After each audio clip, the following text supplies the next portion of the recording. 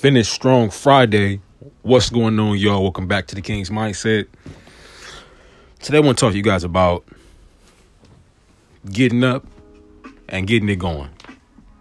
When you get up in the morning, you may be wondering what your plans for the day are. And the main thing is you should be having a goal every time you wake up. If you're going off the whim wham, off the flim flam, off your luck, then you're less likely to have success in other things. So let's say you have something you're passionate about. If you're passionate about that thing, then you should be at least practicing or writing that thing down. So when the time comes, when it's time to execute something in regards to that thing, that goal, that obstacle you want to overcome, it'll be simpler.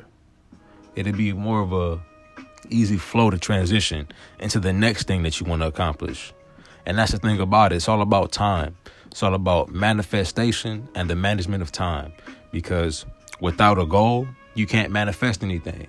Or it's less likely to be driven a certain direction. I mean, that's where it comes in to play about manifesting. Because with that goal in mind, the actions behind it will determine whether or not that becomes your future.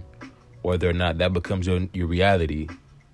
So I want y'all to get up, stay up, and get active. Finish Strong Friday.